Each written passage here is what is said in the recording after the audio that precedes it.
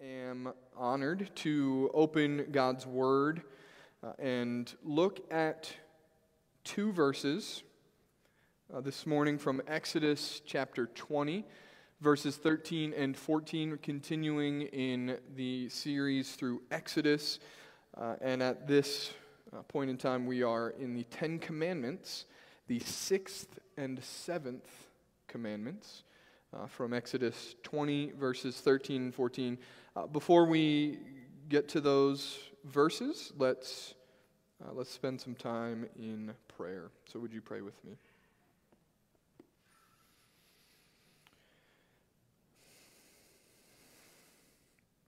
God, we come before you this morning to thank you and praise you for the fact that you have revealed yourself to us, the ability that you have given us to gather here this morning. God, we're thankful to hear the voices of one another singing. We pray and ask, God, that you would set aside this time that we're spending in your word to use the word that you have given to us to conform us to the image of your Son in the power of your Holy Spirit. We ask, God, that you would just help us to listen to what it is that you say to us in your word. And God, we are so thankful that you have indeed revealed yourself to us. We're thankful, God, that we can be in relationship with you because of the finished work of Jesus Christ. And we ask that you would draw us closer to yourself this morning. Conform us to the image of your Son. And ultimately, God, we ask that you would open our eyes, that we might behold wonderful things from your law. We love you. God, we praise you. We thank you. It's in Jesus' name I pray. Amen. When I was 14, 15-ish years old, I got pulled over on a four-wheeler on a highway.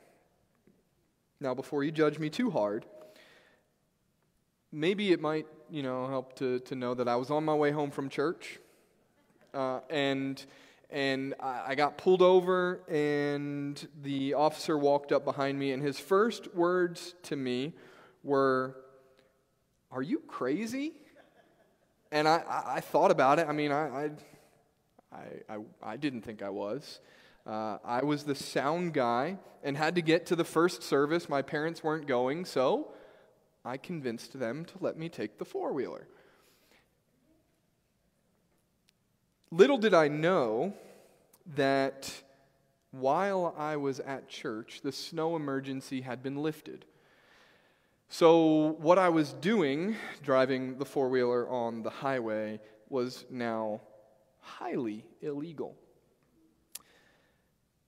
Not only was it illegal, though, it was pretty unsafe. Now, I was fortunate enough that in the time that I was driving on the highway, there were no other cars or anything that were there.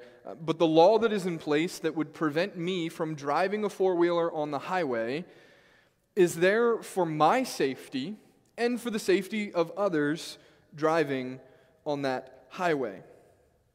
I was 14, though, and didn't quite get it. But it's true. And so as we look at two commands from God this morning, two laws from His Word, that should be our posture as well. That we see the law of God existing for our good. So as we go through these two commandments, may our prayer be that of David in Psalm 119, verse 18, when he says, "Open my eyes, that I might behold wondrous things from your law." With that being said, Exodus chapter 20, verses 13 and 14, read this way. "You shall not murder, you shall not commit adultery." Within each of these laws, there is an explicit "thou shalt not," something that we are not supposed to do. But there's also an implicit "thou shall," something that we are to do in light of what God commands. And so whether we follow the command by not murdering or by respecting life, we are following these commands for the sake of holiness. And even if you're not guilty of the explicit "thou shalt not," you and I must make effort to live according to the implicit "thou shalt." So we're looking at 2 commandments today, and in those 2 commandments, I want to make one point. That is, your heart matters in matters of obedience. 2 commandments, 1 point, your heart matters in matters of obedience. So starting in verse 12, which Pastor Tim preached last week, we've transitioned to the second table of the law. That is the last of the 6 Ten Commandments. The first 4 deal directly with our relationship to God. The last 6 deal directly with our relationship to others. So if you're ever wondering, how am I to relate to God? How does God desire for me to interact with Him? Look to the first 4 commands. God is the only true God. Don't make idols. Don't misuse God's name, and set aside one day in 7 for the worship of this one true God. And if you ever want to know how God desires for us to interact with one another, look to the final 6. Honor your parents. Don't murder. Don't commit adultery. Don't steal. Don't lie. And don't covet. That's why in Matthew 22:34 and following, when Jesus is asked which is the greatest commandment, he sums up the entire Old Testament and all of its laws by saying, "You shall love the Lord your God with all your heart, with all your soul, and with all your mind. This is the great and first commandment, and a second is like unto it. You shall love your neighbor as yourself. On these 2 commandments depend all the law and the prophets." Or we could simply summarize this as it's summarized in the mission statement of Big Woods as love God, love people. So what we see here in the law of God is that God gives His law at Sinai to show how He desires us to be in relationship with Him and with others while being holy, and these laws exist for our good. So reading God's Word and hearing it explained is different than anything else that we might read or hear explained in the coming week. Reading a cookbook does not require you to get out pots and pans and start cooking. It'd be a good idea, but it's not required simply by reading this cookbook. But reading God's Word obligates us to live a certain way because in the Word of God we encounter the truth. And when we encounter God's truth in His Word, it requires us to live in light of it. Within each commandment, then, God instructs us how to live loving God and people. So God gives us His law, and His law is rooted in His character and nature to show us what He is like, but then also how we can be like Him. The problem is, though, that as we read the law, we realize how unlike God we are. God's law is given to us to show us our need for a Savior. You and I fall desperately short of what is required by God's standards. And yet, there is one who perfectly obeyed. Jesus, being truly God, did not fall short. Jesus, being truly man, stands in our place, that by faith His perfect righteousness could be credited to us. So the law of God serves us by pointing us to Jesus, the only one who perfectly followed the law. Now, in the history of the church, there's been a teaching method that has been employed that not only teaches us what questions we should ask, but also answers them in succinct, easy-to-remember statements. It's called a catechism, and you've heard Pastor Tim quote the Westminster Catechism already. That dates back to the 1640s and has one version of 107 questions, another with 196 questions. And Brianna and I have decided that in our family we're going to use one that is a little more recently published. That's a conglomeration of a number of historic documents, and it's called the New City Catechism. It was on the book table at one point as an unofficial book, but if you don't have the book, that's all right, because there's a great app and a great website that has all of the resources that you would need to be able to benefit from this resource. It has songs, it has prayers, it has commentary, it has memory verses, and it has a child's version for shorter answers. The New City has 52 questions and answers, which, if you do the math, that works out to one question per week for a year. And it makes for great dinner table conversation, or in our case this morning, great singing at the breakfast table. I say all of this not only to commend to you this great resource, but to show you what sort of questions we should ask about God's law. So for instance, in question 7 of the New City Catechism, we see that it's instructive for us in how we should live. It asks a simple question: what does the law of God require? The answer?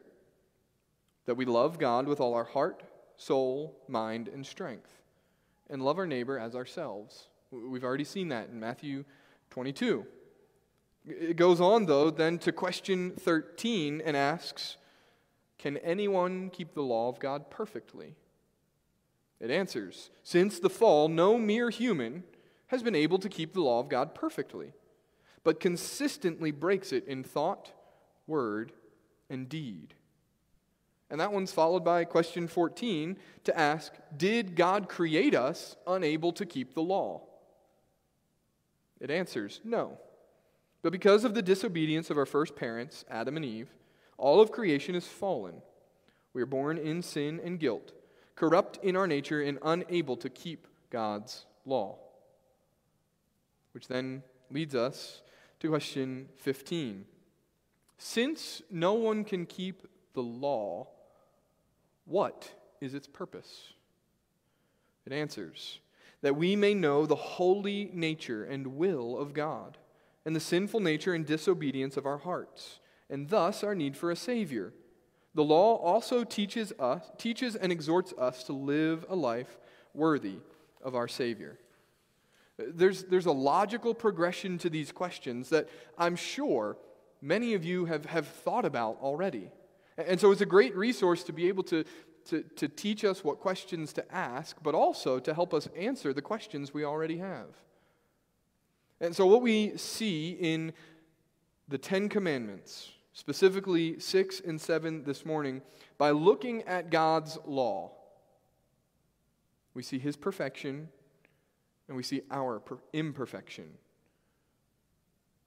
God's law is given to us so that we can know what God is like, so that we can know what we are like, and to show us that we need a Savior to bridge the gap that exists between God and us. So in all honesty, the 10 Commandments are pretty straightforward. There are passages in the Bible that are harder to understand than others. I don't think that the 10 Commandments that we're looking at this morning fit into that category. You shall not murder. You shall not commit adultery. Got it.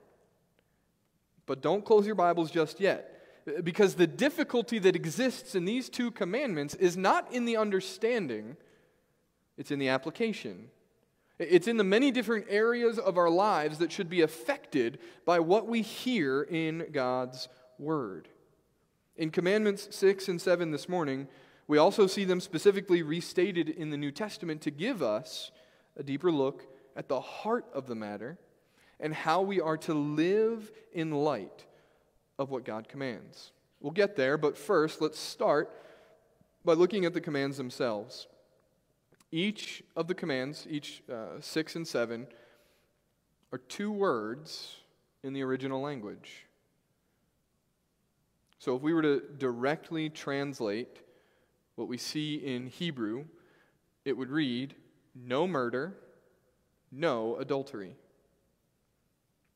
And contained in these 4 words are massive implications for our lives today.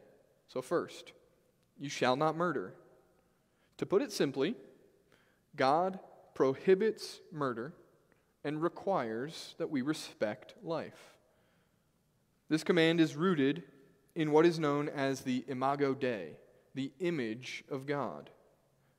When God created man and woman on the 6th day, He created them in His own image. And so that means that the foundation for this command is theological. The foundation is that men and women bear the image of God. And so we must respect the image of God in man and woman. This means the right to take life belongs to God alone. Notice, though, the specific word that we're using that is found in most translations is the word murder. The 6th commandment applies specifically to the willful, intentional taking of life for reasons not conditioned by God. So Exodus 20, verse 13 is not the verse to go to in discussions of say, pacifism or capital punishment, and it says nothing in regards to animals, because only human beings bear the image of God. The word used in the original Hebrew is very specific. And this verse is not speaking to those issues, but there would be verses, other places in Scripture that we could go to think through biblically about such things. For instance, we could go to Genesis 9:6. It says, "Whoever sheds the blood of man, by man shall his blood be shed. For God made man in His own image."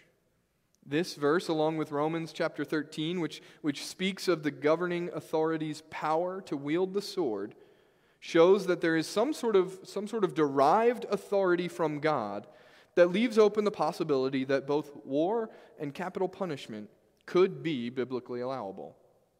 I say that simply to show that what is being prohibited here is something very specific: the intentional, unjust taking of a life that bears the image of God. And this comes straight from Genesis chapter 2, verse 7, where in this verse God breathes the breath of life into the nostrils of man. One commentator says it this way: the life in us came from the breath of God. We are not to take away what God has given. To follow this command, then, to be able to love both God and people, means that we are to respect what God has created and stamped with His image by leaving up to God the decision for the breath of life to be extinguished. As is popularly said and is rooted in the 6th commandment, the power of life and death belongs to God from the womb to the tomb. So the 6th commandment prohibits us from unjustly taking life and calls us to preserve and honor life that is given by God. So what about the 7th commandment? It says, "You shall not commit adultery." To put it simply, God prohibits adultery and requires that we live purely. This command is rooted in the creation ordinance given by God to Adam and Eve in Genesis 1:28. God places a high importance on marriage and family, and thus protects it with the 7th commandment. The purpose of this command is to ensure that husbands, wives, and children are protected emotionally and physically in marriage by covenant faithfulness. What is prohibited is the idea of free love. And instead, we see that intimacy is to be protected and directed. Protected by covenant vows and directed only to your spouse. The gift of sex that God has given functions only within the bounds of the marriage covenant. I think it was Randy Alcorn who illustrates this like a fireplace. He says that there is a designated area in your house that can sustain a fire. Anywhere else will cause damage. God designed sex as more than a physical act, so taking it outside of the boundaries of the covenant of marriage causes damage to all involved. So God prohibits that in the 7th commandment. What seems to some as a rule preventing fun and freedom is actually meant for our good. It's meant for our protection. God designed marriage to be a sewing together of souls. And adultery tears apart what God has joined together. And this is neither loving to God nor people. So it's prohibited by God for our good. The 7th commandment prohibits unfaithfulness, calling us rather to purity and commitment, and is to picture the faithfulness of God. Exodus chapter 20 is not the last time that these commands come up, as they are repeated and reiterated many places in Scripture, both in the Old Testament and the New Testament. I find one of the most helpful places to be Matthew chapter 5, in the Sermon on the Mount. The 10 Commandments had come to be misunderstood, so Jesus corrects this wrong thinking in the Sermon on the Mount. Again, the explanations of these commands is the easy part. But what we see in the New Testament is that there is more to it than prohibiting certain actions. Jesus shows that the holiness prescribed by the law was never merely external or action-based, but is rather a matter of the heart. So what we see is that your heart matters in matters of obedience. In Matthew 5, Jesus is by no means correcting the 10 Commandments. He's correcting how they came to be understood. That's why he says, "You have heard it said, but I say unto you." Those who had come to misunderstand these 10 Commandments, Jesus even calls whitewashed tombs. They looked great on the outside, but were full of death on the inside. Or to put it another way, they were doing the right action with a dead heart. So when Jesus shows the requirement of the law to be a matter of the heart, he's telling them they were still missing the heart of the matter. The Old Testament is full of verses that say the same thing, showing the importance of the heart. God looks on the heart in 1 Samuel 16, verse 7, when he's choosing David to be king. Psalm 19:14 tells us that the meditations of our hearts are to be acceptable in God's sight. We must have clean hands and a pure heart, according to Psalm 24:4. And Proverbs 4:23 says that we are to guard our hearts, because from it flow the springs of life. These verses and many others throughout the Old Testament had been neglected by the religious leaders and teachers of the day.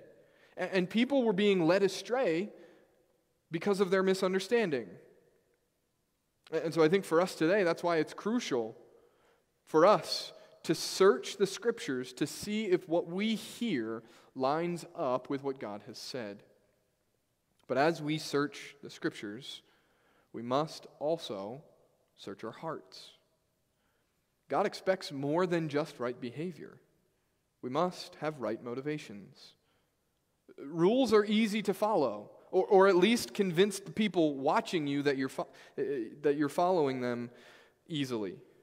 But truly loving your neighbor as God requires cannot come simply by following the rules. The only way that we can truly love our neighbor is by the empowering of the Holy Spirit. First, when He gives us a new heart at salvation, and continually when He conforms us to the image of Jesus. So the challenge for our hearts comes most clearly in verses 21 to 30 of Matthew chapter 5. It says this, "You've heard that it was said to those of old, 'You shall not murder, and whoever murders will be liable to judgment.' But I say to you that everyone who is angry with his brother will be liable to judgment. Whoever insults his brother will be liable to the council, and whoever says, 'You fool,' will be liable to the hell of fire. So if you are offering your gift at the altar, and there remember that your brother has something against you, leave your gift there before the altar and go. First be reconciled to your brother, and then come and offer your gift. Come to terms quickly with your accuser while you're going with him to court, lest your accuser hand you over to the judge, and the judge to the guard, and you be put in prison. Truly I say to you, you will never get out until you have paid the last penny. You have heard that it was said, 'You shall not commit adultery.' But I say to you that everyone who looks at a woman with lustful intent has already committed adultery with her in his heart. If your right eye causes you to sin, tear it out and throw it away. For it is better that you lose one of your members than that your whole body be thrown into hell. And if your right hand causes you to sin, cut it off and throw it away. For it is better that you lose one of your members than that your whole body go into hell." This passage really leaves us no wiggle room. We can't kind of wiggle out of living up to what God commands. You may be able to say, "Yeah, I've never murdered." But can you say you've never been angry with a brother or sister? You may be able to say, I've never committed adultery. But can you say you've never lusted? Jesus is showing us that the holiness required by the law is not limited to what can be seen on the outside. Holiness is not a matter of whitewashing the outside. It's a matter of the heart. So then we should ask, what exactly is Jesus revealing about our hearts in Matthew 5? There's 4 things that I want to show. First, anger is the seed from which murder grows. The first thing we see in Matthew 5, anger is the seed from which murder grows. Which is to say that before murder is an action, it's an attitude. And I can't help but think of the current events as I hear these words of Jesus. We could keep this surface level and talk about all the hate that exists in other people, or all of the evil that's in the world, or whatever is going on out there. But I wonder, how's your heart? Is there anger or bitterness in your heart towards a brother or sister that you are allowing to stay there? It may be that brother or sister that disagrees with you about what's going on in the world right now. And look, I'm not here to tell you that you have to agree with them. I'm here to tell you that you have to love them, and you cannot hate them. I fear that many of us are guilty of murdering our brothers and sisters because of a disagreement over the virus or injustice in the world. And as tragic as our current times are, more tragic is the rampant murder of the heart that we're allowing to go unchecked. We need to care about the health and well-being of our neighbors and injustice in the world, but not at the expense of the 6th commandment. What Jesus is saying in Matthew 5 is that hate in your heart is murder. Hating a brother or sister makes you guilty of the sixth commandment. 1 John 2, verses 9 to 11 is very clear on this. It says, "Whoever says he is in the light and hates his brother is still in darkness. Whoever loves his brother abides in the light, and in him there is no cause for stumbling. But whoever hates his brother is in the darkness and walks in the darkness, and does not know where he is going, because the darkness has blinded his eyes." And he continues in chapter 3, verse 15 to say, "Everyone who hates his brother is a murderer. And you know that no murderer has eternal life abiding in him." We've been confronted with the truth of God's word. So I'll ask it again. How's your heart? I'm not asking about the heart of the person that you're in this heated debate with on Facebook. I'm not asking about the heart of the person sitting next to you. I'm asking about your heart. Are you allowing hatred or anger or bitterness to go unchecked? Are you claiming to be in the light but allowing hate in your heart towards someone made in the image of God? Confess to God and ask Him to help you walk in the light instead. And maybe what you need to do is choose to pray for your enemies instead of hating them. It's really hard to hate someone that you pray for. Try it. And ask God to help you love as He desires you to. The second thing we see from Jesus' words in Matthew chapter 5 is that we are to make it right away. We are to make it right away.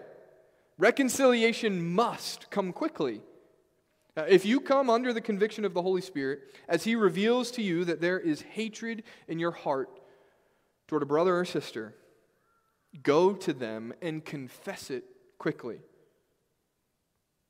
Jesus says even to leave your gift on the altar. That might mean going now if they're here. If not, go to them quickly. Don't wait. Reconciliation with a brother or sister must come before worship of God, because anger towards man and worship of God cannot coexist. Your anger towards a brother or sister will prevent you from worshiping God in spirit and in truth. Because you can't love God and hate people at the same time. The law is summarized as love God, love people. And 50% is not an option. Truly loving God requires people made in His image as well. So if there's something you need to make right, do it right away. Thirdly, as we've seen with anger, so it is with lust. Adultery starts in the heart. Maybe to say it more provocatively, adultery happens in the heart long before it happens in the bedroom. If adultery starts in the heart, then it's crucial that you and I guard our hearts. So how do we do that? How are we to guard our hearts? One commentator says this: "It is not enough to refrain unchaste desires from breaking forth into act. We must also refrain our hearts from entertaining any such desires. These flames pent up in the heart will soot and consume it, and though its ruin be more invisible, yet it will be sad and fatal." We need to not entertain those desires. Don't think on them. All that to say, allowing lust to go unchecked may not be visible externally. People might not be able to look at you and say, "Struggling with lust." And yet, it still leads to destruction. Proverbs 25:28 someone without self-control, is like a city broken into and left without walls. A city without walls cannot protect itself from attacks. So what sort of walls might you need in your life? And just to be clear, married people are not immune to lust. Single people are not exempt from this commandment. And this is not a for men only issue. There certainly are differences in all of those groups, but the heart of the matter is the same. It's our heart that is deceitful. And any of us can fall prey to these temptations. And so we must avoid lust and guard our hearts. Don't entertain lustful desires.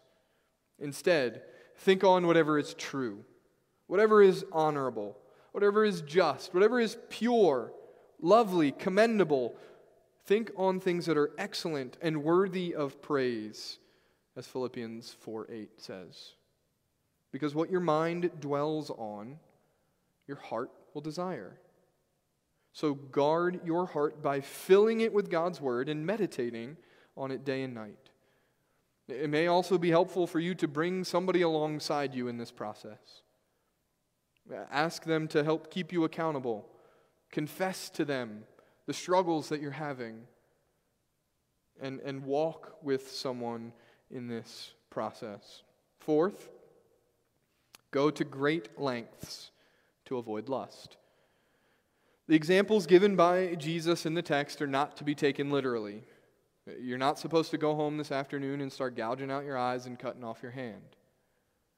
They're given to make the point that in our fight against sin, we must be willing to take extreme measures.